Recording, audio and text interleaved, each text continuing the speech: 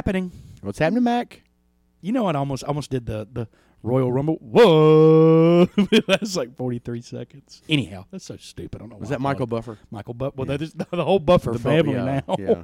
They have cornered. They have the market. The ring announcer market. Well, man, thanks for joining me midweek. Yes, man. No kidding, man. Thanks for coming to my shop. Absolutely. No kidding. So this is Wednesday, March 27th. Brian has to catch a flight. I got to get on the big bird in the sky. Yeah. I don't do this often. He's going to Buffalo, New York. I got a work trip. And he's coming back tomorrow. It's spring here. I'm sure it's going to be winter there. Oh, dude, it'll rainy. be 23 degrees. I've heard Buffalo is great this time of year. God bless Marv Levy. But I will say I'm going and coming back in a day.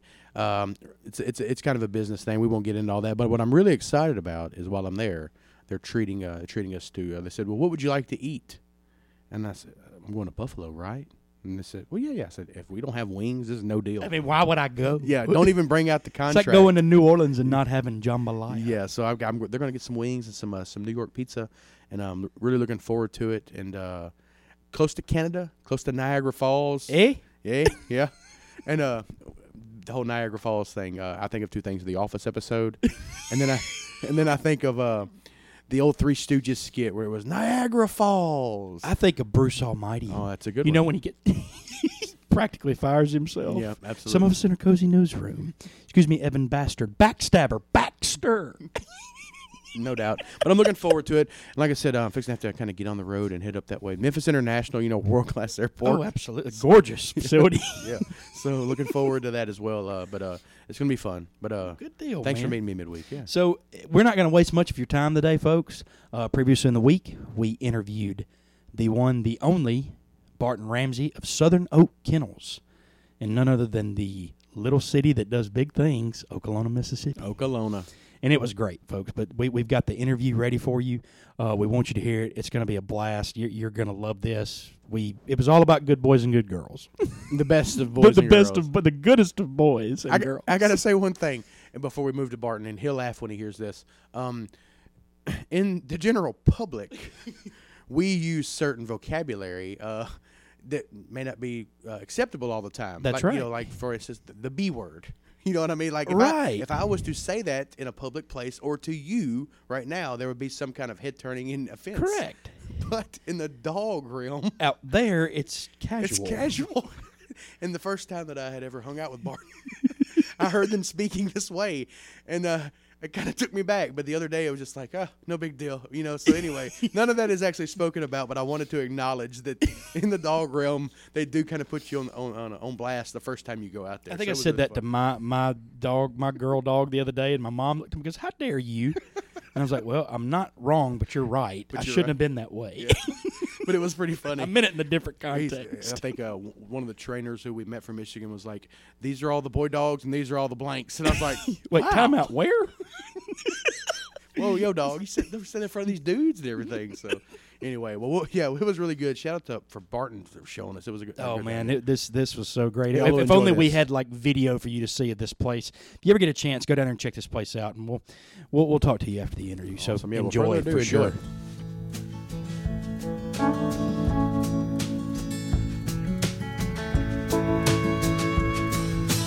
Couldn't be happy in the city at night. You can't see the stars from the neon light. Sidewalks dirty and the river's worse.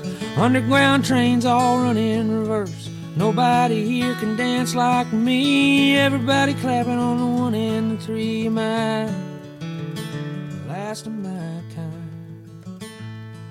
Am I the last of my kind? And welcome to What's Happening. Special guest here today, Brian. We are here with Mr. Barton Ramsey of Southern Oak Kennels, and we are in his... Barton, what do you want to call this? We call it the Lodge. The Lodge. And we are in a cozy environment with amazing lighting with some good, tasty drinks. Man, I'm excited. I think it's incredible. I think it's safe to say we found the coolest place in Okolona. There's no question. That's not. The list is short there. It's okay. So right now, it's number 3 is Holland Funeral Directors Parlor on Main Street. Number 2 is Okolona Gymnasium. Number 3 is most certainly Southern Oak Kennels. Absolutely. Absolutely. Well, thanks for having us, Barton. Man, it's good to have you guys down here. Really, really good. Man, we've got to ask you first and foremost, how did you get here? Man, this would be too long of a podcast, really. It's okay. I think a lot of the path that led to us sitting in a lodge in Okolona that's built around gun dogs is, it was, I don't want to call it an accident, but it was certainly unplanned. So, I had a full-time career as a teaching pastor, student pastor, and was training dogs as a hobby, and have always had a little bit of a go big or go home mentality, and it just kept It on. shows. Yeah, it Clearly. just kept on getting. That's why, Anyway, it's why we're here. It's why we have this place. It was like, hey, we're not just going to build a apartment suite onto the house. Let's build a lodge and give people an experience. And really, it just as it got bigger, we decided rather than just selling dogs, we were going to build a lifestyle brand. And part of that was having a place where people could come do a little bit of life with us. And so this is really a weekend getaway, overnight getaway, or just come down for a week and train dogs with us. And so we have people coming through all the time doing that, experiencing the life that we have here with the dogs. So that was important to me. What he's done with the kennel and the dog club here is what Ja Rule was trying to do with Firefest. Building a lifestyle brand where people could experience Except for life. this works. This works. And Except this is I way actually did build a lot. You did it. Yeah. It's a fact. Yeah, you made this work Yeah. for sure. Well, man, the architecture and everything is really cool. Like, I guess they use a fancy term, the feng shui of the Yes, room. the is really aesthetics of the room. neat. But who built this place for you? Yeah, so the lodge was here. I listened to you guys' podcast with Mitch McCamey. Mitch grew up in the house just up the hill, and the lodge was here before Mitch's stepdad bought the house. But it was really just a horse barn, and this back room was a semi-built out. I think there was someone, when I bought the house, there was someone squatting in it. The realtor had told them, you're going to have to move out. And they just lived there. They were eating Spam out of a can. And I went and actually talked to my friend Kevin Doyle. You know Kevin? Kevin's in Tupelo, motorcycle guy. Sure. Yeah. Super great Real guy. creative. Very creative. And very, not – so people that are right brain driven, creative type. Well, Kevin is that, but he's also like a math wizard. So when it comes to like measuring and cutting, it's like he's just – man. So anyway, I brought him down. I showed him some pictures. I said, imagine these duck lodges, this particular library, and then the upstairs of KOK, and let's do it. And So he did it. Yeah, we did it. So, and a lot of it, he surprised me. Like the bourbon shelf, I came home and he was like, "I built you something." I came in and it was just a total surprise, And so he learned my personality and built around it, which was really cool. Wait, I'm telling you. He hit a home run. Home run. That might be an understatement. This is really cool. And you mentioned the bourbon shelf. This is one of the most awesome pieces of architecture and collection of bourbons that I have ever witnessed. There is no Old Crow up there. There's no no R&R. There's no Clooney. There's no Kentucky Tavern. So just to let y'all know, Barton's doing it right in here. So We like it. We like it. Let me ask you this. So, like, what exactly – obviously the training for the most part obviously goes outside. It is how all happens outside. So what do the owners do? I mean, they just come in here and relax, kind of do what they want? Yeah, so we have people, a big thing that this is used for is like on a Saturday when our puppies go home. So if we have a litter of, let's just say, 10 pups, typically speaking, a litter of 10 puppies from Southern Oak Kennels are going to go to 7 states, and it's everywhere. So a lot of people will say, hey, fly to Memphis, rent a car, or fly to Nashville, catch the short flight to Tupelo, rent a car, drive down to Southern Oak, come down on Friday, and we sort of put on show up Friday afternoon. We're going to train dogs together. I'm going to let you see your dog's dad run, and we're going to hang out, and then we're all going to go to Tupelo. We're going to eat at KOK. We're going to eat somewhere good. We're probably going to go to Blue Canoe, get some blueberry donut bread pudding, listen to some music. See some awesome bands. Yeah, see some music, and then we're going to come back to the lodge. We'll light a fire in the fire pit, have a glass of bourbon, call it a night, and the next morning we get up and take your puppy home. And typically out of those 10 people, 3 or 4 couples or 3 or 4 individuals will stay here. So they'll stay here overnight, sleep in the lodge, and wake up and then help us get ready with puppies and experience all that. That's the most This common. is like use. a bucket list thing for me. It's It's 30 minutes down the road. It's a full white glove, red carpet experience. I mean, the old adage, you kind of you get what you pay for.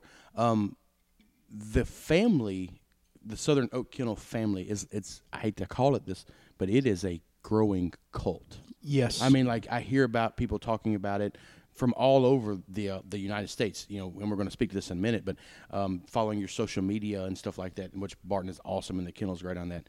There are people commenting from Michigan, you know what I mean, from the Midwest, from the Northeast, from all over about, can't wait to pick up my dog. You know what I mean? So I would like to know what goes into getting a dog. I mean, like, how does that process start? Yeah, we've revamped that completely. And that, I mean, at one point I remember lowering the price on pups because I couldn't sell them. You know, at the very beginning, I was like, man, I had a litter at 10. How am I going to sell these dogs? You know, calling other trainers and being like, hey, you know, these are really well-bred dogs. I'll sell them to you cheap. And then fast forward 6.5, 7 years, and we're sold out just about 2 years. And so the process we've changed is real simple. And the process actually honestly changed after my first experience with you guys with the Blue Delta crew. And it was in the middle of... You know how to make a guy blush. Yeah, I know. But it was in the middle of meeting you guys, seeing what you did, hearing the experience, and saying, okay, there's obviously, we have a huge following with Southern Oak. We have people that want dogs. This Blue Delta thing is like this experience of not just going and like getting a pair of pants, but like walking through this process with someone and saying, these were made for you. And so I said, well, how can you do that with a dog? And so we created an online, if you want to call it like a measuring process. It's an application where we ask you very specific questions about your lifestyle, your hunting experience, everything we could, yeah. It's almost like a dog dating site. Yeah, literally. Yeah, that's cool. You don't have to be lonely. Gundogsonly.com. But we go in and look on the other ones. I'm going to get on that one. Yeah. So we created this, and Don, who runs SOK North in Michigan, Don responds to all those applications, reads through them, and says, all right, based on everything we now know about this guy, this gal, which litters fit? And we will send him or her a recommendation of 1, 2, 3, maybe even 4 litters, and say, hey, based on what you want, which could be black or yellow or either, or male or female or either, what time you want to get a dog, soon as possible, 2 years from now, whatever, anything in between, and how you hunt, where you live, what your family's like. Here's our recommendation. And you review that. We'll hop on the phone with you, answer questions. We really don't want to do a phone call until you've done an application, so we know you kind of fit what we do. And we send you a response with all the, here's how much it costs, here's the deposit, here's the requirements, here's everything you need to know. And once we get on the phone, typically it's like, hey, let's find the right litter, the right fit, and then they put a deposit down and they're locked into that spot. We sell 3 male and 3 female deposits per litter, and those are typically sold out for about 1.5 years in advance. That's awesome. The exclusivity of it is a big deal. Yeah. And you mentioned a funny thing. You mentioned about lowering the price to sell the dogs because you couldn't sell them.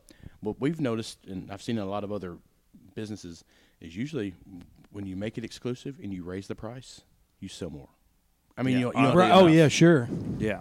I mean, it's a weird thing. I'm actually at the point where I feel like I've maxed out my price. There are 6, 7 kennels in the country selling puppies for more than we are. Right.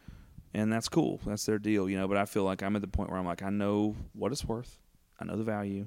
I'm comfortable where we are. I don't want to be that guy. I mean, you could go up. Well, sold out, what you do is fair. You know what I mean? I want to be fair. I don't want to be cheap at all. Yeah. I believe we're raising a very quality product here. But at the same time, I don't want to say, hey, you know what? We're sold out, so we're going up again on prices. Because I also know my branding has targeted guys who are between 20 and 40, where some kennels have aimed at that 40 to 70.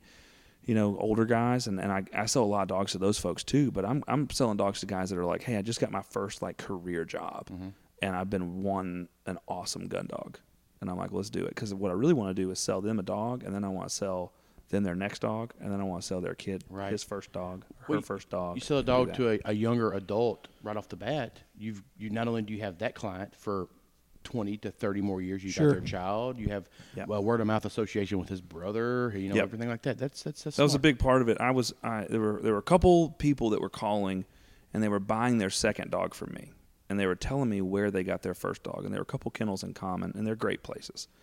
But I kept asking myself, why are these folks not calling them again?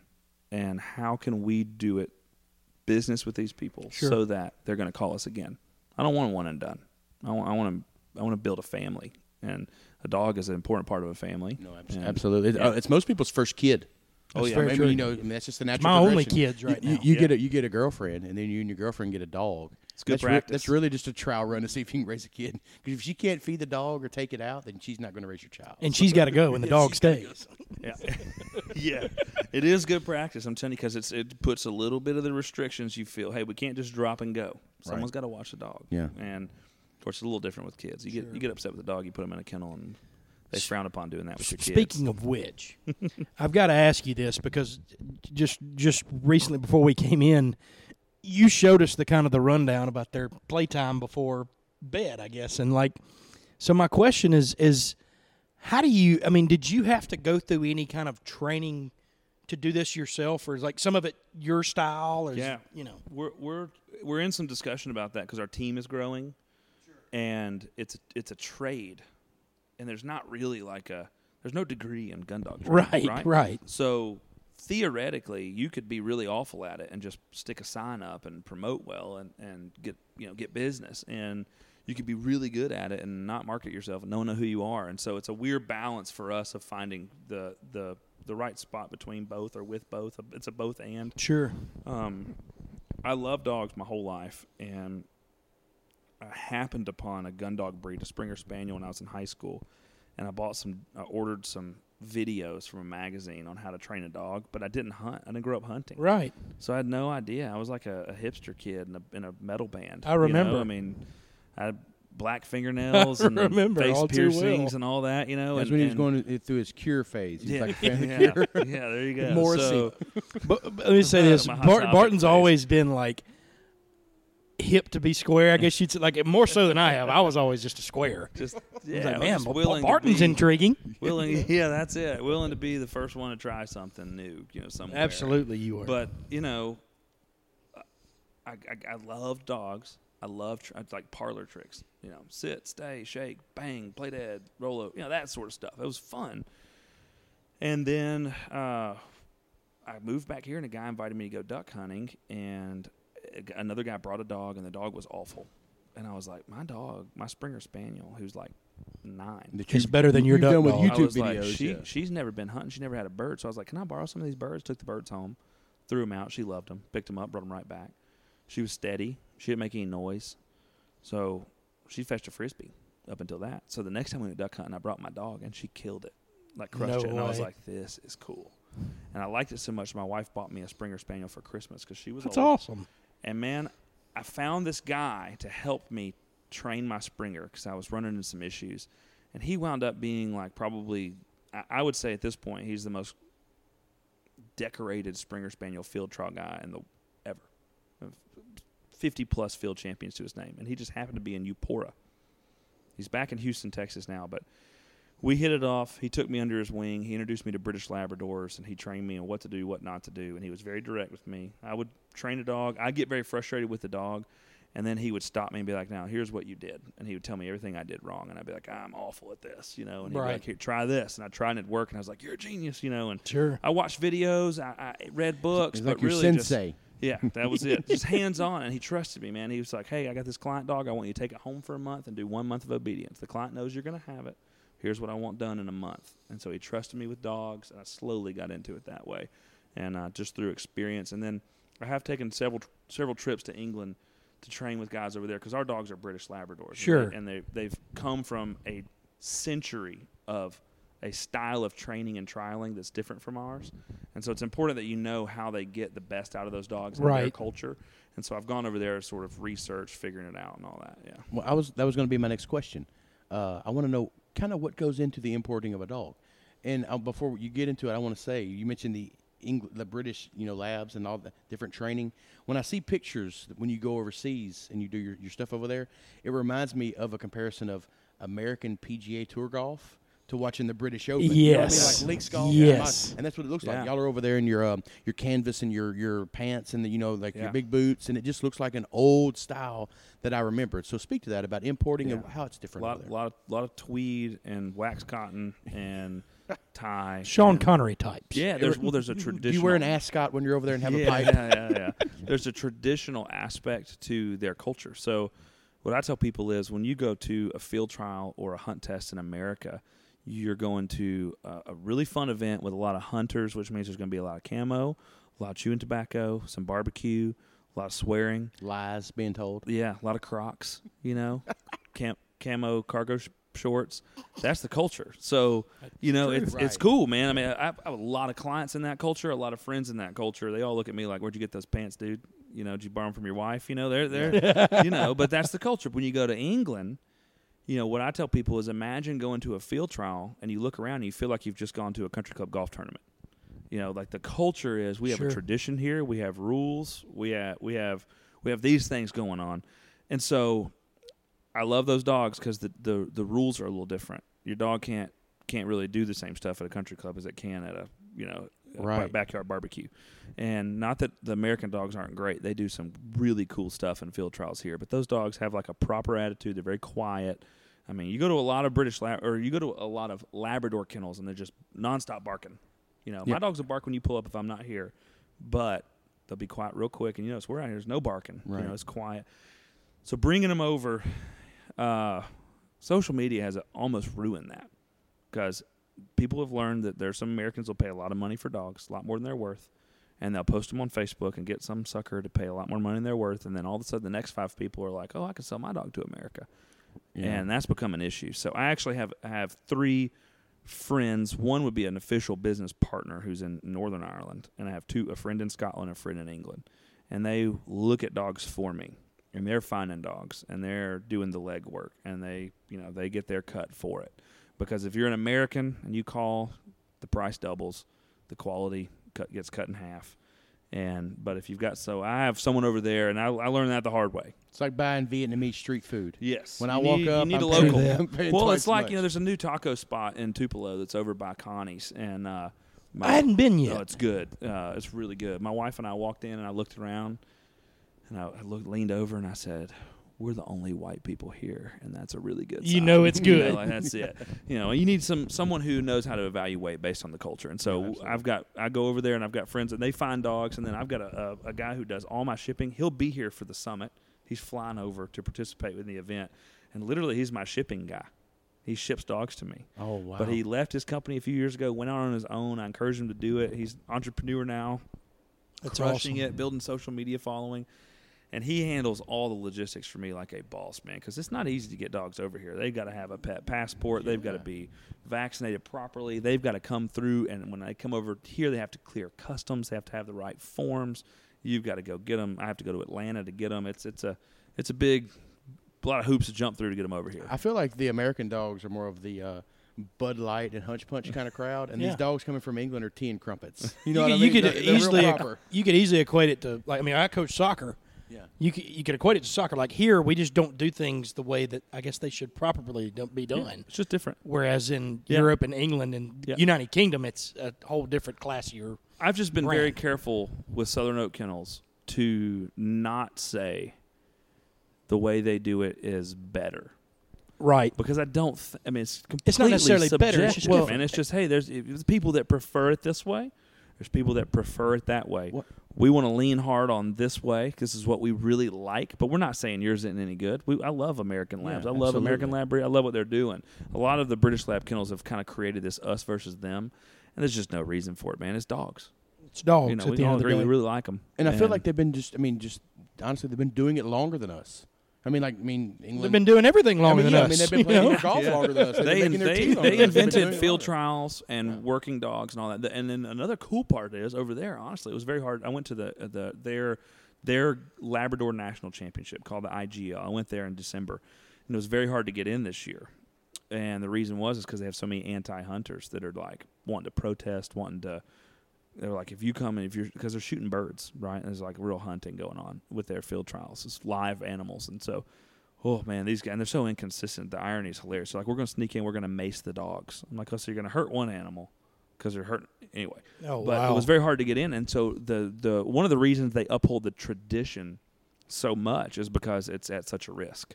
And they're light years beyond where we are as far as anti-hunters, people who, that's all kind of dying. It's a very small minority of people who are still into shooting sports in the UK, and over here it's not. But if we're not careful, it'll head that way. So we typically do what they do, way behind. We follow them. You mentioned just briefly the summit. I want you to, can you go into that a little bit? Kind of tell us what the summit's about. I know it's a big deal. It's huge, yeah. That's all we know. It's all right. So I have a friend named Jonathan who started a clothing, really a gear company for camouflage gear called Sitka Gear. He's a client of ours. Has some good stuff. Yeah, it's great. They're owned by Gore-Tex now. He sold to Gore-Tex. Great. I mean, it's phenomenal. It's the top of the list for, if you want to go out somewhere, and it really started for big game. Like if you're going out on a mountain, and if you get wet and cold, you're going to die. Yeah. This want is Sitka gear. It's not like, hey, well, I might get cold and have to go back to the truck. It's like I'm 5 days from the truck. Right. If I get wet, I'm in big trouble. Bear Grylls would be down with this. That's right. Okay. So I created an online social media sort of family called the SOK Society. It sort of blew up. I wanted to do a newsletter, but I was like, it's not 1998. Chainmail. And I was like, how many newsletters do I open? The stuff that you just throw away immediately. None. Right. And I was like, but I want to hear from my people. I want to be able to keep up with these dogs. So we did social media. We created a private Facebook group, SOK Society. I got in there, by the way, without owning a dog. That's a cool. Those are cool guys. There's people in there. There's like 5,000 people in there now. It's really cool. There's only Did you infiltrate? Yeah, saboteur. He's a friend. There's only about maybe 1,000 that actually communicate in there, right? A lot of people watch. They ask fascinating questions in there. They're very informative. Like, hey, my dog, I'm training it, and I need to wean it off this. What's the best way to go? And somebody will drop Barton's name, and he'll answer a question. It's really cool. My favorite thing is stuff like today. Yesterday and today was a birthday of 2 litters that were really important to me, and people are like, happy birthday to the such and such pups, and all the owners of those dogs are like, happy birthday, and they all start posting pictures of their puppies, and I'm like, sweet, I get to see them, keep up, all that. Well, Jonathan and I were sitting on my patio at my last house having a bourbon drink. We had just eaten at Blue Canoe, got home, summer, it was hot, sitting on the patio, and he said, what's next? What do you want to do? And I was like, I don't know, man, I got this community online, and I want to grow that. And he was like, how do you create a way for that community to have some real skin and bones, like get people together? And that's how the summit came about. And I was like, you know what? Let's gather. Like once a year, you're all invited. Let's do it. And so the first one was really fun. Sorry, we got puppies in there. The first one was really fun. McKinley heard puppies, and he's like, go get them. Go get them. He almost put his mic down. So I'll be right back. The first one was we did training seminars. We actually rented out the top floor at KOK. We had a huge, what do you call it? Not an auction, but a raffle. Mm-hmm. All the proceeds went to Delta Waterfowl Duck Hunting Conservation Group. Really fun. Wound up at the Thirsty Devil after KOK. Night got a little wild. That makes everybody want to come back, though. Yeah, they do. In fact, one guy, Jonathan, picked his puppy up. The guy whose idea it was, picked his puppy up at the summit, and he named his dog, the kennel name is Tupelo's Thirsty Devil. Okay. From that night. So, cool. Yeah, it was great. But then we decided the next year to do it here on the grounds. The night before, I called KOK, and I was like, we're going to have like a pre-party for those who show up a day early, probably like 30 of us. The first summit was 80 folks. The pre-party at KOK last year was 75 people. I told him 30. Oh, wow. Augie was like, dude, what are you doing to me? Poor I was Augie. Like, sorry, bro. We filled it up upstairs, man. And then we did the summit here. It was like 165 people. I decided to move it away from the fall when hunting seasons are going on and put it in the spring. So we haven't done it in a year and a half, and it's going to be April 13th. The anticipation. Yeah, a lot of people. Man, we have on Friday night, we have a couple that's getting married here. Are you officiating? I am. Oh. Yeah. They got engaged here a year ago. Wow. Today. Brother Ramsey over here. That's incredible. Yeah. So people are like, what happens at the summit? I'm like, well, folks are getting married. It's and literally, man, this is what's cool. Mark and Zoe are getting married. And they asked me if they get married at the summit. And I said, yeah, man, you want your family and what are you thinking on all this? And it's both their second marriage, and they're not old at all. Second marriage is about the party. Yeah, well, that's the thing is they just said, your first marriage is, you got the binder and you do all the things the traditional way and all that. And right. But Mark and Zoe were like, this is our family. These people are awesome. our family. And I said, this is how I can gauge that we're doing it right. Absolutely. They've got 3 SOK dogs. They got engaged here on the grounds, and now they live up north. They don't live here. They live. Wow. And so the community aspect of it has been one of my favorite parts, and all centered on just we all love British Labradors. We love gun dogs. We love hunting, and we've built a community around it, and it's really fun. So Summit's gonna be fun. Got cool things. And that's the 12th and 13th, right, of April? Yeah, 12th is the wedding and a crawfish boil. 13th is the official summit. So that sounds like my kind of wedding. Mine wedding too. with a crawfish boil. And then all there may have to be a revisit podcast for the crawfish boil. You should come here. Just Y'all are saying. welcome to come here. We did crawfish boil last March on this weekend right now. We cooked 420 pounds of crawfish and ate every bite. Every bite. Oh, man, it was phenomenal. Well, I know you got a bunch of folks coming in town for the summit from their SOK family folks, but you're going to have some brands here, right? Oh, yeah. Tell me about some of the brands you've aligned yourself with. We got Blue Delta jeans coming. People are excited about that. They do a pretty good job from what I've heard. They do all right. They're okay. Yeah. Some of the duck hunting guys are like, now who's this jean company? And I'm like, just bring your wife, bring your credit card, Just trust me. Yeah. There's going to be a guy with a beard and a little bit of a stutter named Nick, and you're going to love him. You can't help but love Nick. Yeah, and from the first words out of his mouth, you're like, is this my brother? Yeah. So, yeah, but we have several brands that we like. Sitka Gear, man, they've been phenomenal partner of ours. Yeah, Sitka there's actually we're coming, bro. There's a van called the Run and Gun Tour, which is owned by Sitka, a company called Rig'em Right, and a company that you probably are familiar with called Yeti Coolers. Oh, yeah. So they own the Run and Gun. So they're partnering. So these are the Summit Cups. You guys get to see them before anyone else. Summit 19 partnered with Delta Waterfowl. Exclusive. So if you buy a Delta Waterfowl membership, you get a Yeti Cup with a coupon for a free bag of food from Eukanuba. Eukanuba will be here. We work with them. Great dog food, and I sound like I'm at the end of a NASCAR race right now. I'd like to thank Coca-Cola. We'd like to thank our sponsors, Pensacola. But these Marvin's. These brands that show up here, like Jeff Watts doing barbecue. He has Watts Barbecue. Yeah, he's in Kansas City. He's a competition barbecue guy. He's also on Team Yeti. It's last year he cooked for us, or last summit he cooked for us, and man, I had like 6 days of the meat sweats. I couldn't stop eting. Brian, did I tell you that we were coming to the summit this year? I think we covered Plans that a have minute ago changed. that we're going to be here. But man, the hardest thing this year has been figuring out where are we going to set this stuff up. I was about to ask you the logistics. There's a guy in Michigan who's creating bismuth shotgun shells now, and it's like a bespoke. Like he's like, you custom order your shotgun shells and they make them.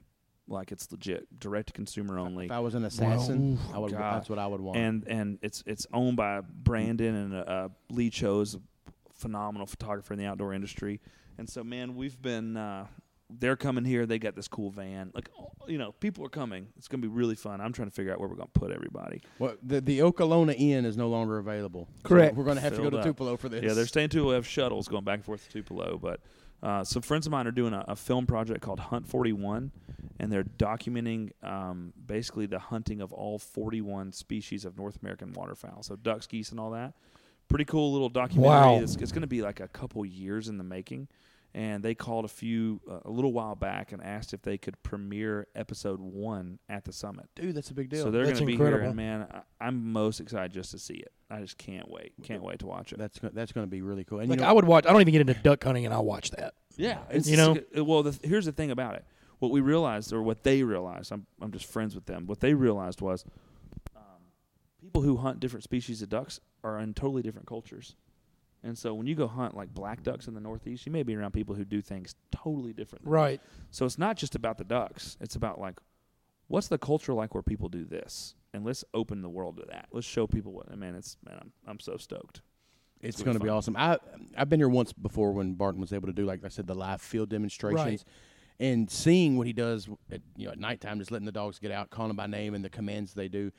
When he can go out there and put a full demonstration on, it's world class. It's incredible. It's the best of the best. You know what I mean? Like you see somebody do their craft and you go, oh, they're the best at what they do. When I watch Barton and his other trainers do what they do, they're the best.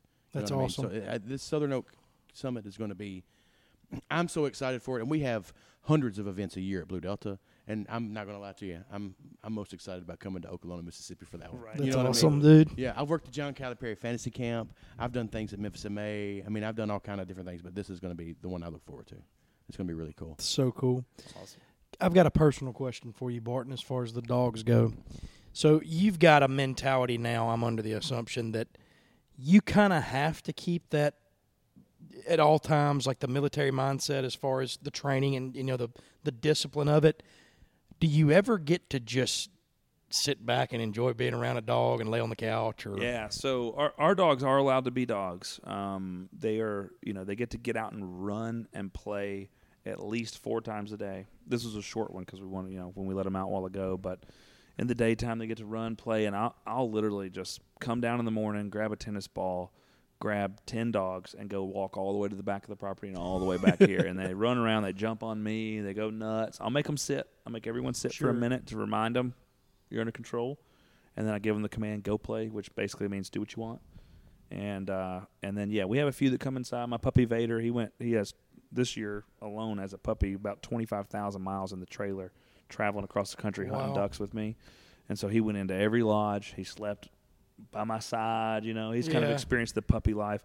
Kane, the old man, he's our stud dog. I was about to call him. He's the OG. Yeah, the OG. He's the only at this point field trial champion who earned that in England proper that's in the country, and he earned every bit of it. And man, he's a stud. He's a producer. And so with Kane, he'll come in the lodge and he'll come around the fire pit. And man, honestly, on nights when we grill out in the parking lot, we'll have 10, 12 dogs just sitting around while we're out, and they're all on place boards, so they won't move, but everyone just loves all over them. And yeah. Well, I can tell you this, Barton. I'm in the funeral industry, and that's how I want to die.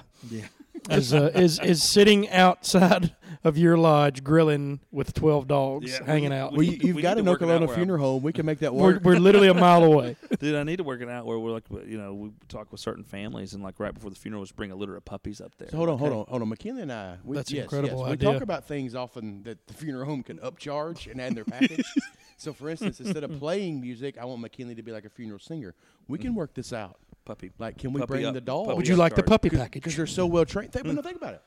When people are in the hospital or when people pass away, they use dogs for grieving. Yes, there are grieving service dogs. Yes. I'm telling that's you. like stuff that would be stuff that like makes me cry. No, man. Like you got somebody on their last leg and they get to play with 10 puppies. I'd be in there cutting onions. Yeah, we've got 2 pups in there right now that you hear them. I can't tell you how bad I want to go in there. Her name's Phoenix. Her sister's the one making noise. Her name's Jenny, belongs to a client. And it's awesome that you know who's making noise. Oh, yeah. Phoenix. I know that all my dogs bark. People are like, how you know the difference at night? I'm like, I know how they run. You know what your kids. My you dogs. know how your kids sound. But man, when those 2 dogs get out, Phoenix is calm, sweet. Jenny is like, when you take the stem off a bottle rocket and you light it, and you don't know where it's gonna go. That's how Jenny is, and that's the one making the noise right there. You let her in. That's she's exciting everywhere. sometimes, though. It is. But, yeah, there are grieving. And we sell some service dogs who do, like, PTSD service dogs. Sure. Or dogs that help with anxiety. Sure. And then we've had, like, a peanut allergy dog. Really? We've had 8 or 9 seizure dogs, search and rescue dogs. That's and awesome. We've had a couple diabetic alert dogs. And our stud dogs have been used to sire 8, 10 service dog litters, which is really fun, man. It's cool to see. Do you ever just get attached to one litter more so than another? I was about to ask that. Man, it's hard. People are always like, I don't know how you let them go. I'm like, well, you come in here and clean their poop up, and then you'll be. I was watching you earlier, and you're like, man. Oh, when he pooped in the kennel, I was like, dude, I just let y'all out before baseball practice. What was his name? Chevy. I love Chevy. him, but God, he does. He was I was telling Brian, he's the only one that didn't get play and bathroom privileges. Yeah, he lost privileges. In your bed. He did. He pooped his kennel. You lost it, buddy. I was about to let you out. No, I'll let him out in a little bit, but. There are some litters that I get really excited over. I'm a pedigree nerd. Most people don't give a rip, but I'm just like... It's all about genetics, right? Yeah, it plays a lot into it. Now, you can create phenomenal genetics and ruin it with an environment.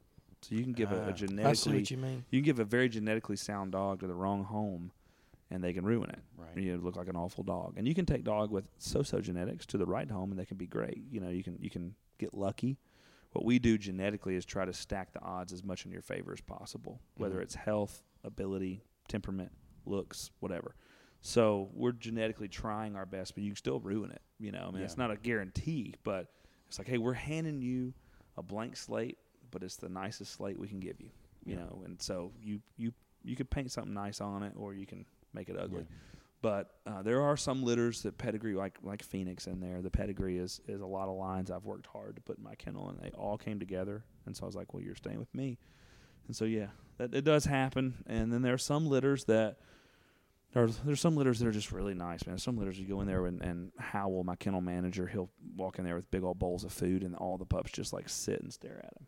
And I'm like, oh man, there's other litters that he'll walk in there with a bowl of food, and it sounds like World War They're trying to knock him down. Right. Wow, everybody's screaming. You're like, I can't wait to get you boogers out of here. And rarely does it make a difference in how they are as a dog later on. Sure. But yeah, there's some litters that are easier. Some litters that Just you like kinda get babies. attached to. Yeah, I have 4 kids, and there's some of them that are easier than I love every one of them, but some of them are easier than the others.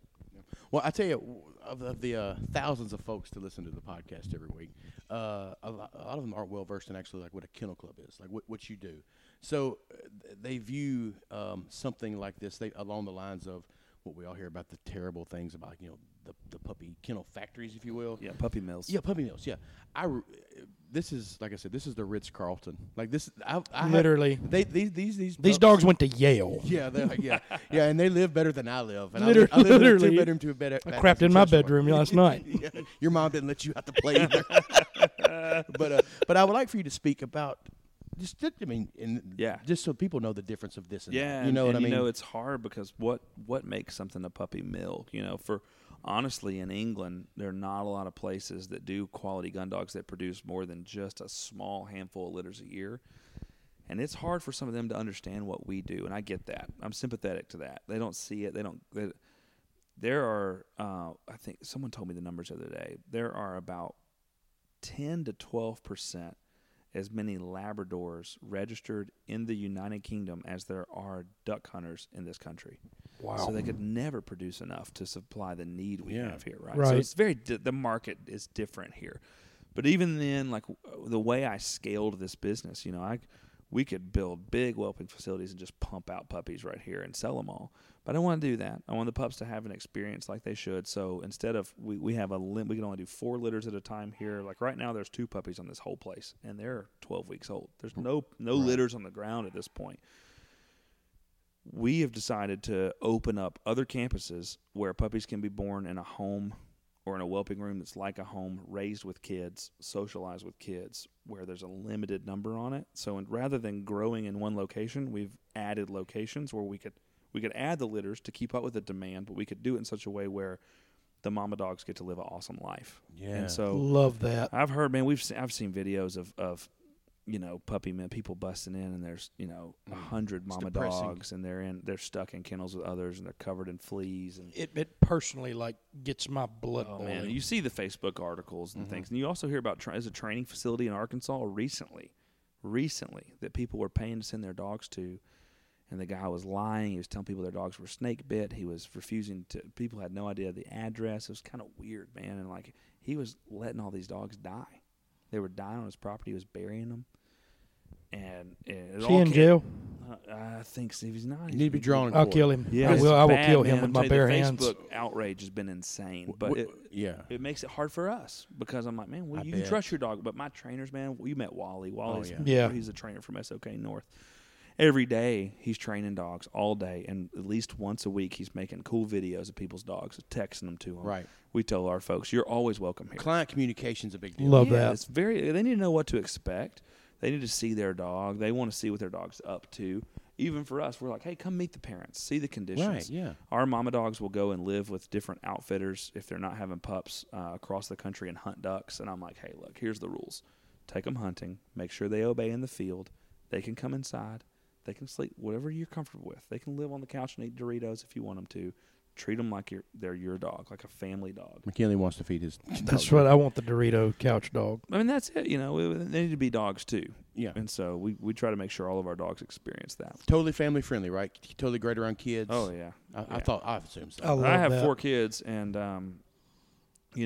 there's no way you could do it if you. No, so my kids come down here all the time, and like Miriam, my youngest, even today, she's like grabbing dogs and pulling their ears and squeezing them and all that. Okay with it. Oh yeah, they're wagging their tail. They love it. But if my kids came down and a dog showed aggression, that dog is going to be rehomed immediately to a single guy out in the country somewhere who loves a duck hunt and just say, hey, look, here's this dog for real cheap, and don't breed it. We have it spayed, whatever, because we just can't. It's just there's too many risks involved there. Now, puppy-wise, when my kids come home from school in the afternoon, they hop on their scooters, they ride down the driveway, they come in the puppy room, and they just love on pups. which is a cool life. Can you adopt me? Yeah, that's it. Okay. Yeah, it's funny would love because it. when you're a small business owner, you have to find out every way you can to not give all of your money to the government. Right. And they allow you to pay your children for like jobs around your thing. And technically, child labor laws, you have to be very careful what you pay them for. Like if we post a lot of pictures of our kids on Instagram, Right, so we you pay do. them for advertising, that sort of thing. But what I want to write is like puppy socializer. That's why I pay my child. Because I want my man, next they come job in here- title to be puppy socializer. That's it, man. I'm like, hey, we'll tell them like, hey, you guys are a little wild in the house right now. Go down, Beth. I'll be down here in my office, and she'll text me. Kids are coming down there wild, and I'm like, all right, play with pups. Get in there. I'll endorse you on your LinkedIn profile if you put down puppy socializer. Say I won't. Say I won't. I'll second the motion. Yeah, I'm down with that. Well, look, I'm going to go ahead. Before we wrap it up, McKinley and I, we've asked you a bunch of dog questions, and we all know Yeah. we are not worthy of the love that our pets give us. I mean, No. I got 3 at home waiting on me right now. Yeah, now I'm gonna love them harder tonight. I have a cat. About 4:30 in the morning, he's just going to scratch me wanting food, but I love him. You know what I mean? We all they love us unconditionally. They don't know any better. If that makes sense. I have to interrupt. We do have one cat here. I saw it. We saw. His name is Michael. I couldn't catch him. Michael. He is the best cat that you've ever met. He loves every dog. If we start letting dogs out, Michael will walk in the parking lot and roll over on his back to let dogs come and lick him and sniff him and all that. Michael's my second favorite cat. We had a behind young Murray. dog the other day pick Michael up and retrieve him to his owner. Delivered to hand. Michael just laid in his mouth. Got to the owner. Owner just took That's him. incredible. Our mouse population has been reduced to 0. Oh man. Oh, they're the He best. gets his little bit of dog food out of the bag. He'll rip a hole in the bag and eat the corner out of it. That's fine. That's his ration. and cats are real resilient animals. They Oh are. my I mean, gosh. Our birds in the lodge are now They bring you gone. little treats by the door. We have birds in the barn. They're gone. The birds have left, thankfully. They were Yeah. pooping on everything. Michael just runs the place. And Big Mike. Michael has the ability to be wherever it is you're about to be. We'll walk out to a training spot in the field, and Michael's already there, and we don't know how. Funny thing about cats and dogs is Barton's a world-class dog trainer, and all his group is. And they train these dogs, but that cat's training him. That's right. You know what That's I mean? it. The That's cat's it. training He's you. got a real me. Milo and Otis Yeah. vibe going on with Yeah, Michael for sure. yeah. So where are your other, real quick before we ask you the real cool questions that are non-dog related, where are your other campuses at? So we have a campus in Michigan called SOK North in Okay. Athens, Michigan. We have a campus in Saltillo, Mississippi, just north of here. It's SOK Saltillo with Brad Robertson, and we have a campus in Charleston, SOK East. What qualifies as a campus is somewhere where we have mama dogs producing puppies and client dogs in training Awesome. in number. Then we have what's called outposts. Outposts are guys like Corey Wages. Corey was our first outpost. My dog. I love That's it, Corey. dude. Good he's dude right there. I phenomenal. mentioned him as the best shooter on my high school basketball team. the You other There did. it is. He's going to love Yeah. that. And Corey, honestly, was just a great friend. He got into dog training. He had been a horse trainer. He's good at it. Immediately a natural dog trainer, just phenomenal at it. And Corey has a career that he does not need to leave to train dogs. It would be a poor decision. I don't need him to leave either because he But does all he's- my banking. That's it. But he's so good at it. It became like a hobby that paid for itself and paid for some other hobbies. I feel like it's right. I feel like it's his passion. It's right. Mm-hmm. So an outpost is a place where dogs get to go in small number. Corey has anywhere from 2 to 4 client dogs at a time, and one of our mama dogs. He's actually about to get a new stud dog for us. We've already secured the dog, and he's coming over. He's going to live at Corey's house, which will be really fun. That's awesome. And Corey's dogs are treated so what Carissa loves on them all the time. Absolutely. You know, and so, my stud dog was over there the other day. And he sent a picture of Carissa and Bruno on the back porch, and he was like, "You better hurry because she's got him on the belly. He's she'll on his keep back, that, yeah. scratching that Oh, belly man. and all that." But so we have outposts in Pontotoc, Mississippi, in Wisconsin, and we are opening up an outpost in Kentucky. And so we have this. You're at what we call headquarters, and so we have headquarters, and then 3 other campuses, and then 3 outposts. That's man. The brand. I'm telling you, the It's footprint's growing. Yeah. Yeah. I'd love to make it so that we the biggest thing is finding people that are actually on brand for us, and that's hard. All the people that run these campuses and outposts are people that we became very close friends with before they ever asked about. We were like, "Hey, well, how do you feel about this?" And they're like, "Well, we were kind of waiting on you to ask." We get a lot of people like, "Hey, how can I open up an outpost?" And we're like, being on brand is important for us in that. But I would love eventually to have a place where everywhere across this country, people are just a couple hours from a SOK outpost, and they can love it. experience it, close to home. Well, that our last kennel question is at least what I'd like. I'm trying to figure out how to phrase this. Actually, what do as far as we talked about what you're doing, where you've been, how you got here. I guess the summit was a big deal for you. So what, as far as a big expenditure, what's next for you? Oof. Or do you even know? I don't know. We were always trying to import new blood. New stud dogs and new this and new that. So I don't know. And I've got Cornerstone Gun Dog Academy. We haven't talked about that. That's my second company. That's really where it's all kind of gone. So Cornerstone Gun Dog Academy is an online dog training program. Cool. Teaches people how to train their own dogs. I need that. I got tired of answering the same questions over Sure, and over. Everybody sure. take a puppy home, they want to know X, Y, and Z. And I was like, man, I wish I could figure out a way to tell these people all the same thing. So me and some guys from Birmingham invented this, people had dog training DVDs and books. And I just thought, man, it's 2000 at that point, 17. I don't have a lot of people that read books. I don't have a DVD player except in my Yukon, Right. and so we put it all online. You can watch it all on your phone. Cool. We're kind of the first ones to do that. And that's been really fun. And it's been more successful than I ever dreamed it would be. You mentioned that to me a long time ago when you had just kind of unveiled 160 that. videos Yeah. online, subscription-based. You can buy a lifelong complete membership to the Academy. Your library is full of all of our videos and everything we do and everything we will do. That's awesome. And it's Man, been that's really genius. fun. Yeah. That's kind of the way we're going. Well, enough dog questions. Okay. I know we could talk about it all night. The good boys and good girls. Literally we could. But I got a couple questions I want to ask you. I know McKinley's got a couple non-dog questions before we wrap it up. Two things.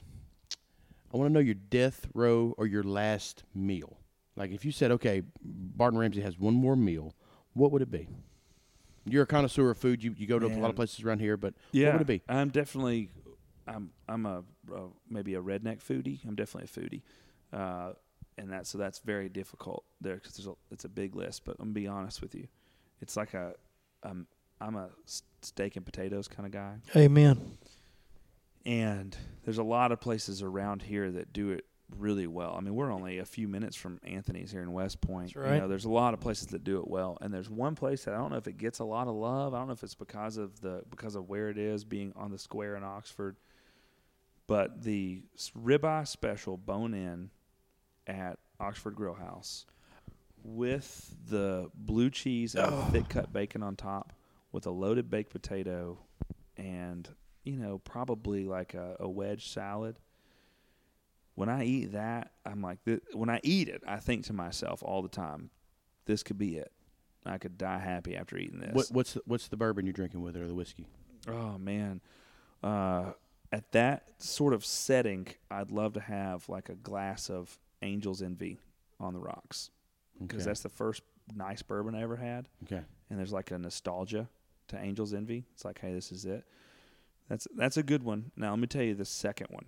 The second one is if you could go back in time and reopen Malone's Fish and Steakhouse. Get out. Oh Shut my the front gosh. door, Bart. and Get outta here. Give me all-you-can-eat catfish with their cheap fries and the best hush puppies you could and ever the have salad in your bar life. as well. Salad bar. They had the best Thousand Island dressing, by the way. Oh, Oh, chunky. that's no joke. Where did that come from? Heaven. Man, Straight out of I heaven. grew up going there all the time as a child. Same you know? here, man. My granddad would go there and order a baked potato, and he would take his own stick of real butter because they had that squeeze like parquet butter. yeah. He would have his own stick of real butter in his front pocket and pull it out and stick butter on it. I don't know how. Anyway, but yeah, That should be the next Barton Ramsey venture. He said he didn't know what to do next. I think Malone. The new Malone. Dude, someone said that the guy that cooks fish at Steele's is related to them or part of that crew.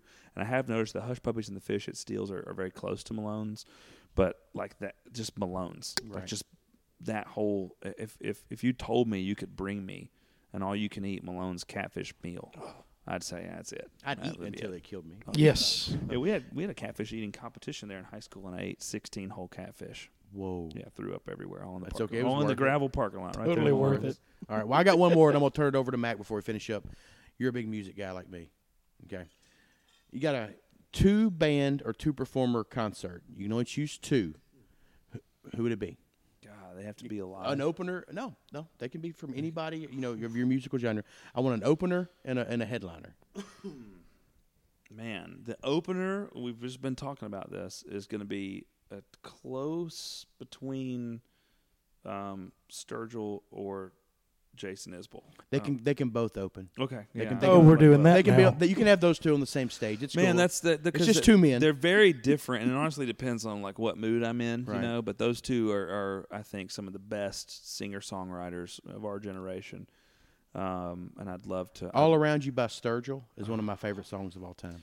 So I discovered, this is not part of the question, but I discovered Sturgill early on by chance, listening when Spotify first came out with their radio.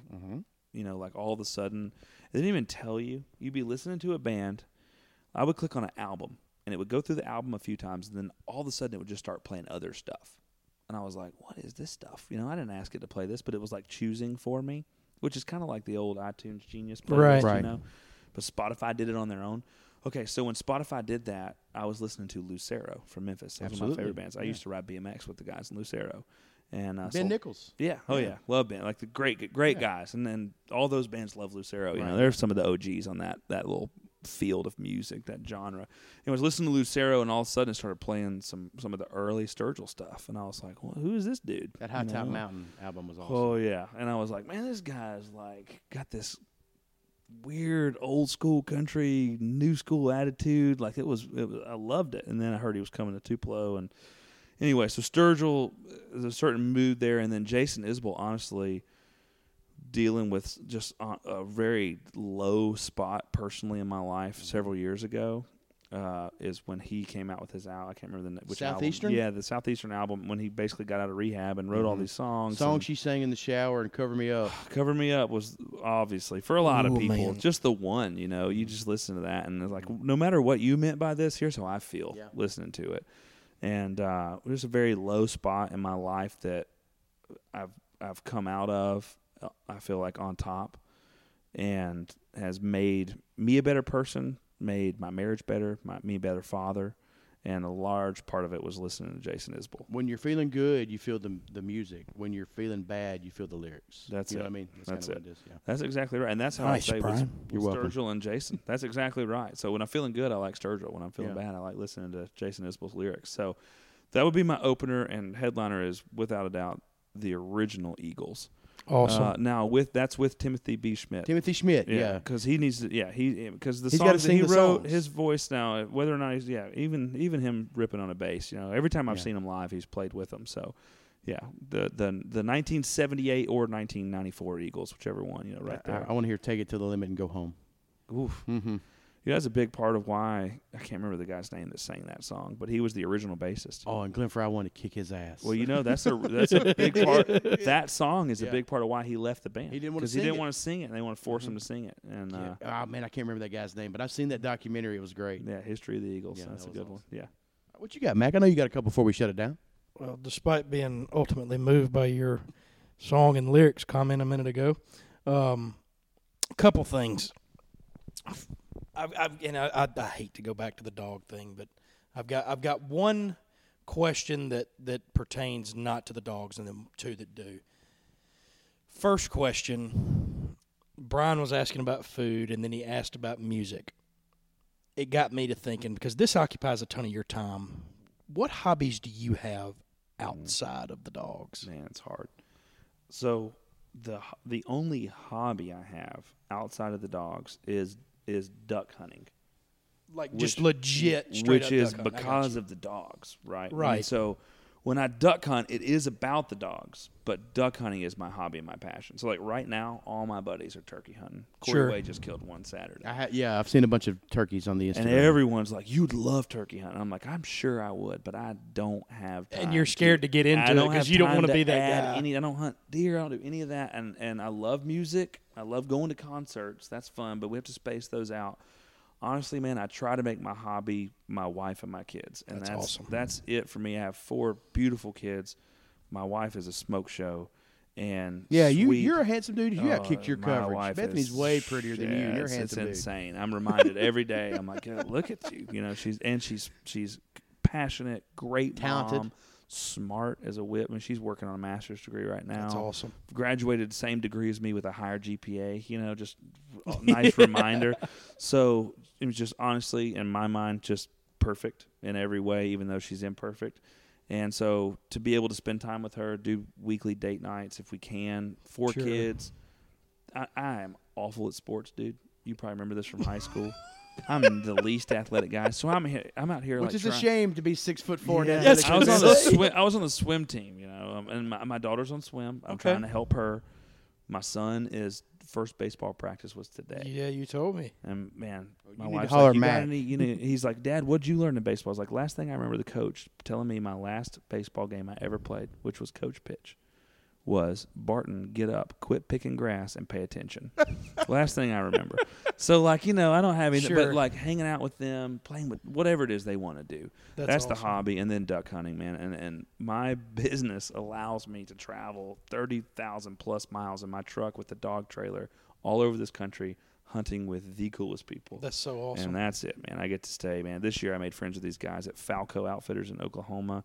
I went there like 6 times just to hang out with them Sure. and kill ducks. Like, that's the passion. That's so cool. And what's great is it's limited to a season, That's right. so it doesn't get to overrun my life. And you don't have to hang out with those guys all year. Yeah, right. No, when it ends, Bethany's like, "Oh, we've been looking forward to the end of duck season." Like, it ends, yeah. and I'm like, "All right, it's over. Right. I get to look forward to the next one." But otherwise, I think it would just dominate me. Oh, sure. You do it way too much, yeah. It's cool. Is All right. Randy Meisner the guy from the Eagles? That's it. Randy That's okay. Meisner. Popped in my head That's there, it. Randy Meisner. Long I remember hair, when quit, Fry said, and is very, very upset about all of it. He Yeah. was in the documentary, He was just really butthurt about his departure. All right, I'm going to skip one of my questions because it's not fair, and I'll ask you when we go off air. My second question, can I please, God, go play with those puppies? Yeah. Okay. Phoenix and Jeannie, man, they were Awesome. happy to play with you, and you can run around with them. They'll love it. Well, man, we can't thank you enough for letting us come down here, man. It's been great. We appreciate you jumping on the podcast with us. We're excited for you for some of the stuff you're doing. Me and Brian are full-fledged planning on coming to the Crawfish Bowl at the summit. I'll be at the here. summit. Yeah, for y'all real. need to be at the summit, and thank you guys for having me on and chatting and for doing an awesome podcast, man. It's been I love podcasts. We built Cornerstone with a podcast, an outdoor podcast called HP Outdoors, and early on, I'm a big Gary Vaynerchuk fan. I was listening to a lot of Gary Vaynerchuk because my degree is in biblical theology. So, like, when it came to growing a business, I was like, like it was all sort of accident, So I'm listening to Gary Vaynerchuk, and several years ago, he was like, podcast the way of the future. And I was like, what's a podcast? And so I looked it up. People ask us that now, too. Man, No it's kidding. still, but man, like, just to be able to put out there, not even me, but like even listening to you guys chat with Mitch, it's like, man, I know Mitch. We've shared meals together, and he's a friend. But like, just listening to his heart and where he's from, you guys have got a cool, true lifestyle conversation thing going on, and I appreciate it. Appreciate you guys having me. Man, It's fun. I appreciate you letting us pet those dogs earlier. Yeah, and we're speaking of which, we're gonna take a break and we're gonna go play with some puppies. Man, thank you again for coming. You've been awesome, Absolutely. Barton. Yeah, Thanks, thank man. you guys. We'll be right back.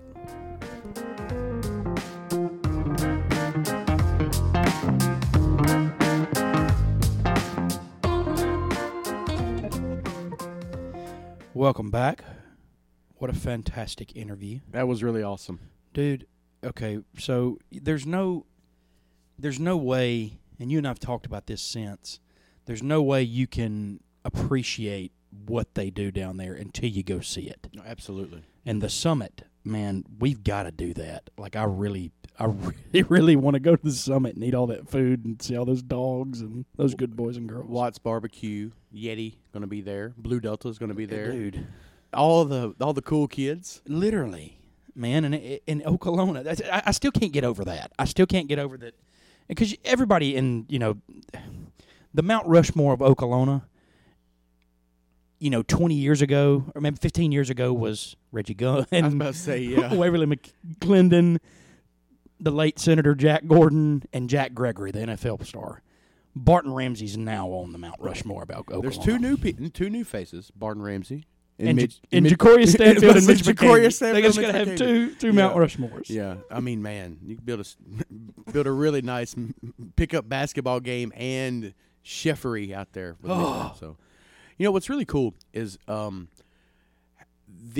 guess you would call it the campus he has. Yes. It is a world-class facility right there in Oklahoma, and I don't take care of myself as well as Barton and his training staff take care of those dogs. It is impressive. That hose that so folks, he has this like water hose that's probably got like some kind of like $483 contraption on the end it's of got it. the waters of Lake Minnetonka. So like, it's a spritz.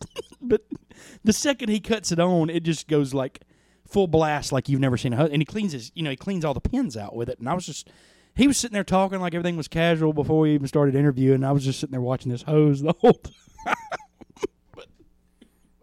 Bruno. It was there was one that lost his potty privileges. Yeah, used the bathroom. He used the bathroom in his kennel, so you lose potty privileges. And he told him, he was talking to him like an adult. He was like, he didn't get to go to recess. I was like, I'm sorry, Jack, but you lost your potty privileges, so we, you're just going to stay in tonight. Yeah, it was really cool.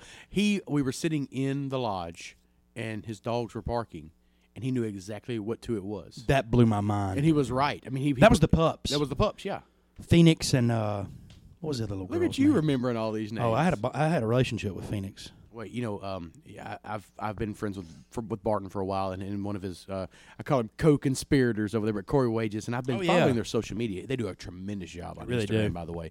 And the Facebook group that I said that I infiltrated jokingly is really neat. They all rely on each other for answers, and they're coming into town for the summit, and they're saying, hey, man, where's the best place to go? Where's the best place to stay?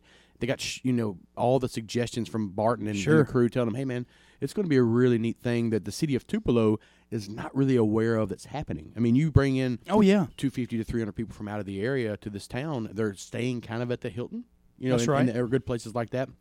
And, they're going to be at your KOKs, the Thirsty Devil.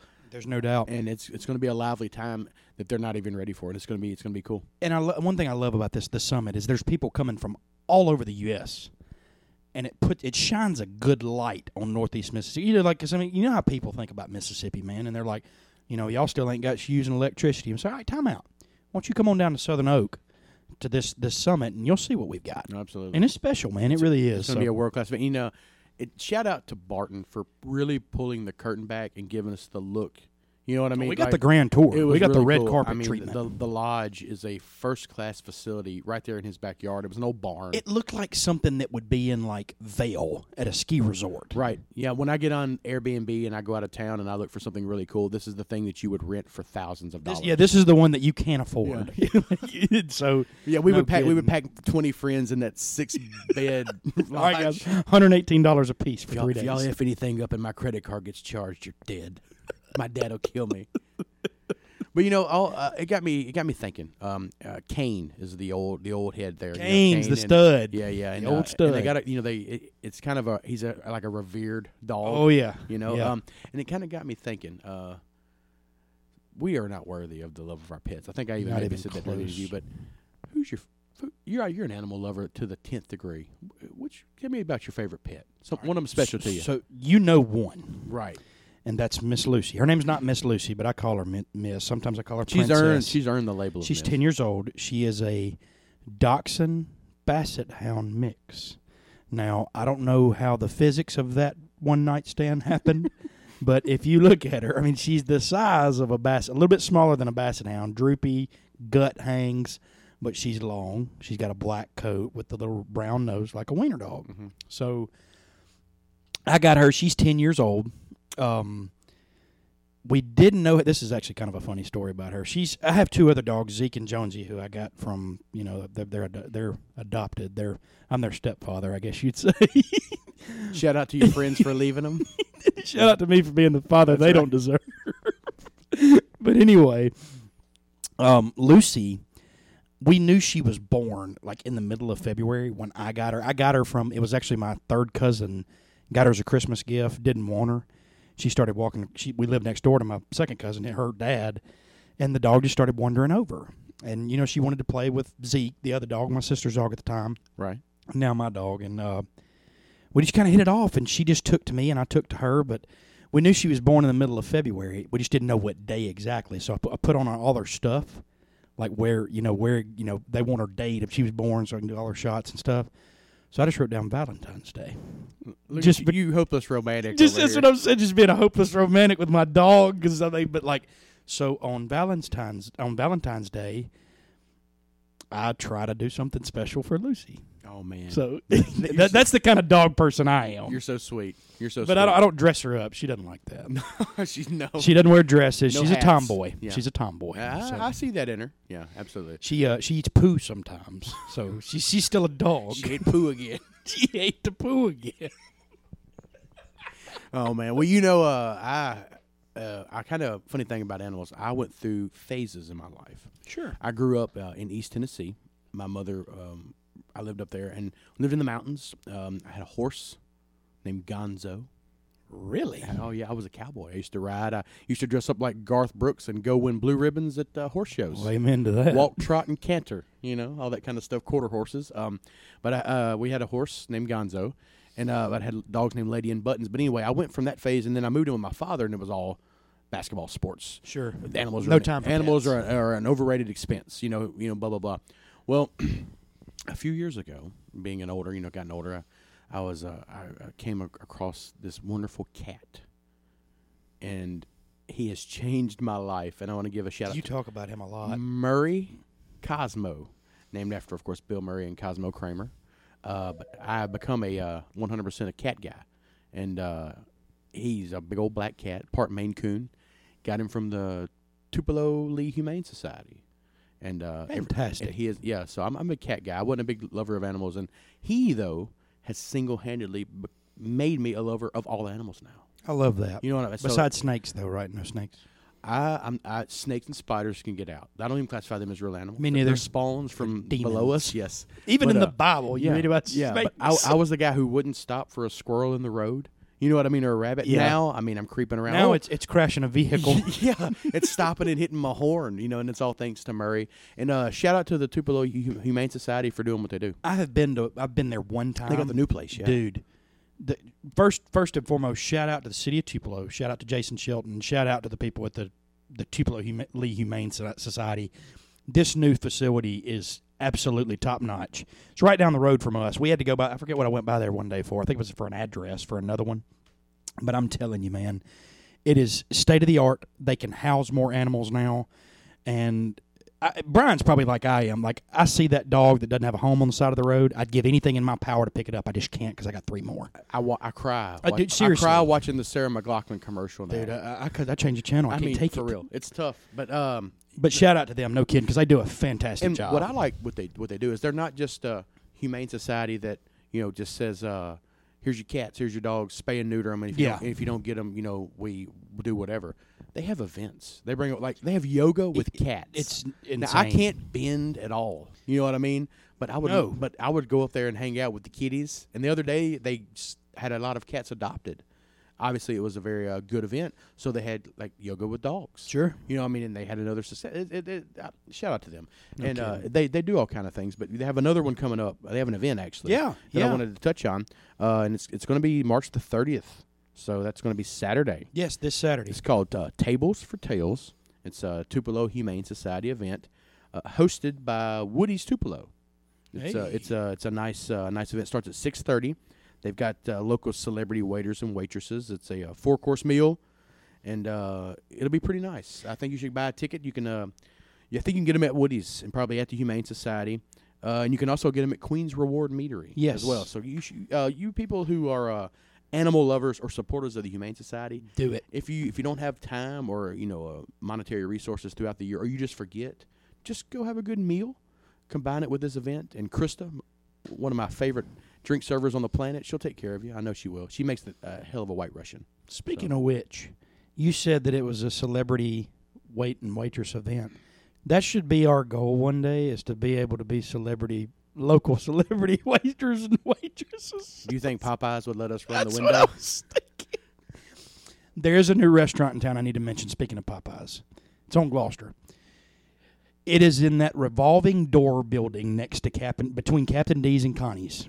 It's a new restaurant like every 4 months. Absolutely. So Tupeloans here. Old Captain D's, right? It's the old Captain D's, yes. But it's been like 30 different things since After you then. tell me about this, I got to tell you a funny story about Captain D's. Keep going.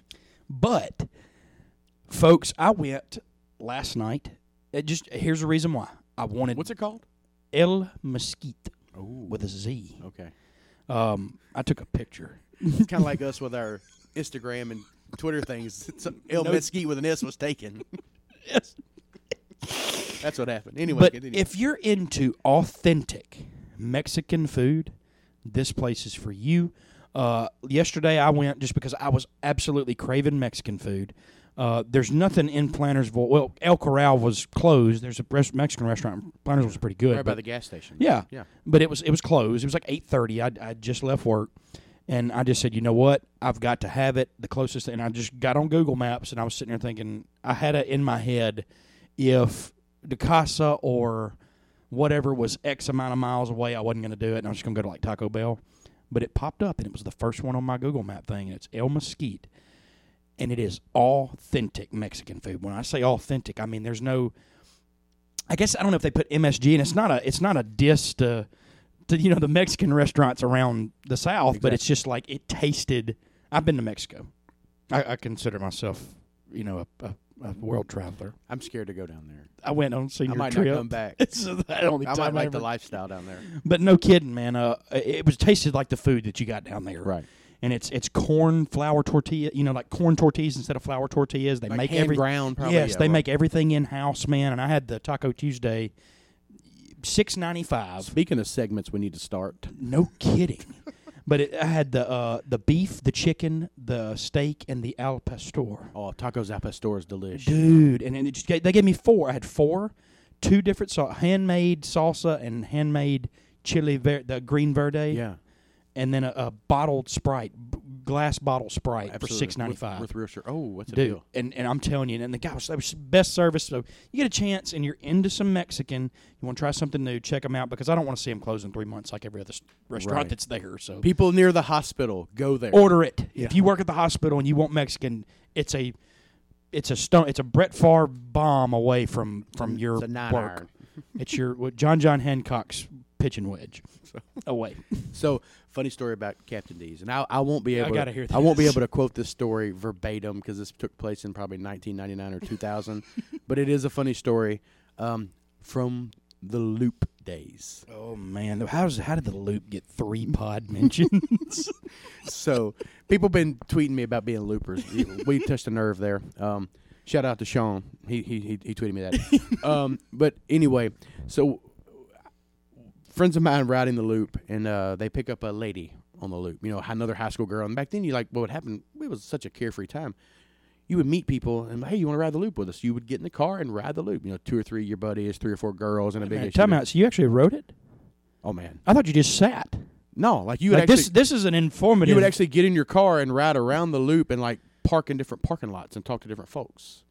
Yeah, ride the Loop. Yeah, you gotta be seen in your Mustang. Dude, it's just like almost like I just had an epiphany. This is never registered. It's like you would park sometimes at the Taco Bell. Sometimes you park in the old parking lot by the Rebel Inn. Sometimes at Rebel Inn. Sometimes down there where you make the turn to the right. Can I tell you before you finish, and I'll be quick?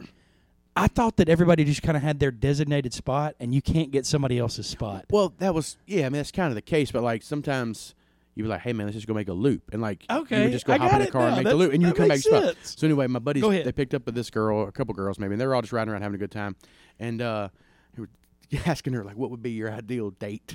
So this is 1999 or 2000. And she said, "Oh man, I would like somebody to get me a room at the Ramada, maybe a nice jacuzzi bath, and take me someplace nice to eat, and like Captain D's." And when she said that. You can imagine the look you're giving me. I have no words, and I like Captain D's. I know, so that's always the joke now. Whenever we always talk about going someplace nice, it's been 20 years since this happened, but we always, hey man, why don't you go someplace nice? Go Captain D's. Whenever we have buddies that go on first dates, in the group text, like me or somebody when they go on a date with somebody, man, where you gonna take her someplace nice? And I just know it's coming, like Captain D's. But we met some interesting folks on the Loop, but. I'm sorry. I just pictured the girl. I'm sure, like you said, she wasn't from Tupelo. She was from probably Morville. Well, I mean, I don't care where she was from. Anyway, but and there's somebody I do need to diss on this episode. Episode 6 is the first diss we've had. Well, actually, I take that back. We dissed that group, the Radical group. In that unreleased episode. But this is the first one. We dissed the old radio station. We dissed the old radio station. But we'll release that one day. No kidding. Chris Vandiver is not a pet person. He's not a pet. And that's the only thing I don't like about him. I love everything about him. I love the man, but he's not a pet person. He has saved my life and been there through thick and thin at every turn. When we share this episode, I'm tagging him. Yeah. If Chris Vandiver loved me so much that he would every once in a while let me stand up without his permission and call a play from the sideline. Dude, I went to his house when Adeline and Whit got puppies one time. And, of course, I acted like I did the other night at Southern Oak. I was like, oh, my God, he's puppy. And then he was like, get out of here. Get. He goes, like, I got to get rid of these Whit, get them out of here. I got to get rid of these dogs. I was like, you jerk. He just, oh, man. That's a diss. Anyway. Tag him so he'll get in that when Twitter his thread. birthday comes around, I may buy him a puppy. Oh, please do. Get him a gift certificate. Something like a pedigreed animal. So he Get him and Natalie a gift certificate to yoga with cats. Or PetSmart. Absolutely. Absolutely. Anyway, Brian, I've got a couple rapid fire questions. I know I had to surprise you. Returning the favor here. Okay. I had to get you, man, but I wanted to make sure I got you. Brian got me. Was it episode 3 or 4? I don't remember. I think when it was 4. But, Yeah. but Brian got me, so I wanted y'all to get him because he's good at stuff like this, and he'll probably answer better than I did. There's no like real math questions here, right? No, they're easy. I think. Yeah, they're easy. Okay, and just brief answers, but you're good at being detailed. I want to hear this out. All right, first one. You're a music guy because you wear long sleeve shirts under short sleeve shirts. That's right. And I don't get haircuts often. And you're okay. So I'm just going to start rapid fire in. Fish or widespread panic? Fish. Okay. Favorite Fish song? I like Down with Disease. Ooh. Down with Disease is a good one. I was one of those kids when I was like 12 that like just got into it because everybody else, and then I actually wound up liking like 3 or 4 songs. They're fun. They're fun. They are. They are fun. And I'll tell you a quick Fish story. See, this is why I asked you because I knew I'd get one. Well, I like Trey. I like his singing more so than JB and Panic. Both shows are different experiences, if that makes sense. I would like to say that, like, when I go to the Panic shows, when I go to the Fish shows, I run into, like, Neil Alford and Rachel. Yeah, you know what I mean? sure, Like, sure. Folks like that. And then when I go to the Panic shows, I run into, like, folks I went to junior college with. Yeah. Different kind I of got folks. you. But I'm a Fish guy, anyway. I love that. Yeah. Oh, by the way, they do an amazing cover of Quinn the Eskimo. It's a I'll good one. look Yeah, into look that. into that Fish, Quinn the Eskimo. Yeah. I was a hits guy. I was the only ones. I was kind of like Dave Matthews, you know. Down with Farmhouse. Don't play Farmhouse. Get it out of here. But anyway, Tacos or burgers? burgers. Why? I had to catch myself, realize I want to surprise you, man. because I am a lover of ketchup. Fair. Mm-hmm. And you cannot put ketchup on a taco. Can I put ketchup? Cannot do. Well, you might be onto something there. Hamburger tacos. Don't start with me. Anyway, College basketball or NBA? oh man, that's tough. Rapid fire. Boom. NBA. Get out of my office. I know. I know. But but I have to say this. I like the NBA game better. It's the best players in the world. It's a different class of ball.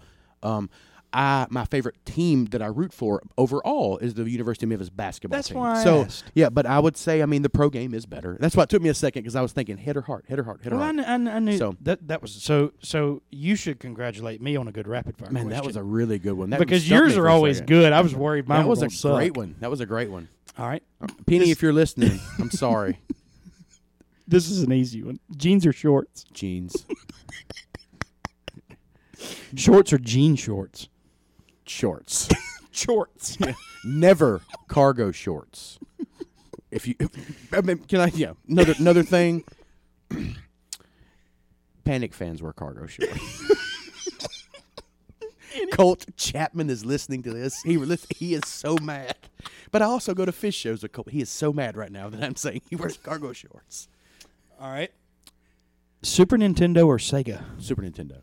That's easy. Yeah. I don't know any Sega person on the planet. If I ever meet a Sega person, I'm like, all right, dude, explain yourself. Yeah. I feel like Sega folks though were the original first Xbox folks. That's true. That's true. Like, you know what I mean? Because you had to decide. Yeah, Nintendo was your PlayStation kind of Nintendo carryovers. But, parlayed yeah, into yeah. PlayStation But then- and but- the 64 Yeah, too. but like if you liked Sega, you obviously had a Dreamcast and then you had an Xbox. It's so true. But I did love Sonic. Sonic was Sonic was a great game. Sonic was great. Breakfast or brunch? Brunch. Can you tell me why? Because I'm a little bit country, I'm a little bit rock and roll. Me too. I'm a brunch person Because I too. like chicken and I like waffles. I like a artichoke spinach dip. But you like omelets and I as like well. omelets, yeah. I like coffee and I like a mimosa sometimes at the same time. Good for you, Brian. Last trivia question, or last rapid fire, and then I have another question. Okay. Would you rather have a $1,000 shopping spree to the Mall of Barnes Crossing in Tupelo, or a $1,500 shopping spree to Dollar General? I feel like with $1,500 I could buy the Dollar General, like one of everything, and I would be set forever. It's a tougher question if you think about it. Give me the Dollar General. I thought the same thing, because I literally could toiletry, clean my house, kitty 10 litter, years, cat food, everything. Yeah. Whereas if I got $1,000 at the mall, I'd go to Dick's and I was about to say, if you gave me $1,000 at the mall, I'd buy 4 pair of $250 Jordans and be out of money. That's what I was thinking. Have a couple phone posits by penny and I'd be out. I'm so glad you answered like that. All right. Last question. What is your favorite topic to do in trivia, like as the host? My 2 favorite ones to do, and I love to do audio categories. Me too. I love it when you do audio. I love the audio category. Like, I'll play a song and you have to tell me the person, or I'll, play like 2 or 3 hits and you have to tell me the whatever. I like audio categories, and I love before and after categories. I appreciate you. Kind of like, and like, for instance, my go-to one that I always, and I have to give an example because people kind of look at me and I'm like, like Wheel of Fortune, before and after. And not everybody is so well versed in Wheel of Fortune like you. But my one I always go to as my example is, it was a former presidential candidate and creator of the Rainbow Coalition, as well as singer of the song "Running on Empty." So it'd be no. Let me try this. Say that one more time. Creator of the Rainbow Coalition, as well as a former presidential candidate, as well as the singer who sang "Running on Empty." Is it Andrew Jackson Brown? It's Jesse Jackson Brown. Oh, I said you said candidate. Yeah, candidate. He didn't win. Yeah. And he didn't have anything to do with the but Rainbow you said both. Coalition. I would have got that wrong, but I was on the right path. If I'd have written it down, I'd have seen it. But it was funny. I years ago, when like trivia was my main gig, if that makes sense, before I became an adult, I would put so much time into my trivia questions and like really go in depth. But here the past few years, I don't mail it in, but I'll say this: I don't put 6 hours of research into it, per se. But you're good at it, which reminds me. Last Thursday of every month. Third Thursday of every month, Brian hosts trivia at Queens Mead. Queens Reward Meadery. This past Thursday, it was packed. There were 60 people sitting outside. I had to work, man. This is me lobbying for a team. Are you out there? Do you need friends? Hello. I just need teammates, guys. I used to be really good at this, and my teammates were too. But I want somebody to go to the. And I'll tell you what I'm going to do, Brian. The next time in April, when it rolls around, if I don't have a team, I'm rolling up in there solo, and I'm just going to play. You should. I'm just going to play to see how I do. You'll enjoy the meeting. And I want to shout out from you, just say, and just be nice. Just say, hey, my buddy Max back there riding stag. He's going to do good, though. Go by and say his table and say hi. So I tell you what you do is when you come in for trivia, you sit down, you get your mead, you order 2 glasses, okay? Of mead. 2 glasses, one for you, and you put the other one across the table. And when you get ready to come in there and turn in your score sheet, what I'll say is, hey, everybody, with 20 points, my name is McKinley Holland, and my number is 6622. And I'll just say your phone. Please don't do that. It works. No, but I'm gonna have some teammates. No kidding. I've talked to some people, and they want to go. Some that are new to Tupelo and some that aren't. So that'd be cool. We're gonna come out there and we're gonna wreck shop. Cool. Yeah. Well, what's your thoughts, real quick? Going into the tournament, we're just gonna touch on this real quick. Your Sweet 16. You like your Final Four picks? I do. Okay. I like. You're still alive. I'm still alive. Sparty, Zags, UNC, Purdue. That's right. All the folks that got into our bracket challenge, shout out. We had 70 participants. No kidding. And I think Lee Bunch is kind of creeping up to the top. I think I'm somewhere in the middle of the pack. You may be. I may be in the bottom of the pack. What was the name of your team? Were you the Phil and Gil? I'm the Phil and Gil tour. I knew it. Shout out Phil Collins and the legendary Vince Gill, as usual. Yep. Speaking of 6 music, episodes, real quick, six mentions. show you're going to Friday night, St. Paul and the Broken Bones in Oxford. That's right. Friday night, the 29th, the best show to hit Lafayette County this year will be there. St. Paul and the Broken Bones. Man, it's going to be a fun time. I'm going to let my hair down a little bit. I'm going to, I'm getting back from Buffalo. Going to get up. Yeah. I don't have much hair to let down. I was thinking the same. But I'm going to let it down. And, I got that going on Friday. And then back here, Saturday. Sunday night. Sunday night, Jason Isbell. Jason Isbell. Yeah. So, I mean, if you wanted to ever say there's nothing to do in the Northeast Mississippi Don't area. say it this weekend. Well, you got St. Paul and the Broken Bones. You got Tables for Tales. Tales Saturday night. And then you got Jason Isbell. So get a babysitter and go enjoy yourself this weekend. Absolutely. I'll be working. But I'll be thinking about you. I'll be getting down for sure. Yes. Yeah, but it's going to be a good time. So, been a great show. Thanks again to Barton Ramsey and Southern Oak Kennels for letting us come out. Folks, go check that place out. Yeah, I want to give him a shout-out for that glass of 18-year-aged bourbon. Y'all, I'm going to link that picture. You look at this picture we put on Twitter and just kind of zoom in. It's the most amazing cabinet ever. I mean, it just so happens to have liquor in it, but I mean, it's the most amazing cabinet. It's cabinet beautiful. It's a work of ever. art. So, yeah, anyway, awesome. Shout out to Barton. Been a great show. Check us out on Twitter at The Happening Pod and on Instagram at The Happening Pod, and we now have a Facebook as well. Yeah, search for the What's Happening podcast, and you'll find us. You'll find us. Yeah. Don't friend me though, because I don't get on Facebook right enough for that. If I get an alert about the page, I check it. So anyway. Awesome. Yeah. Well, y'all be safe out there. Yes, always the most important. Be safe. Love each other. We'll see you next time on What's Happening. Everybody love everybody.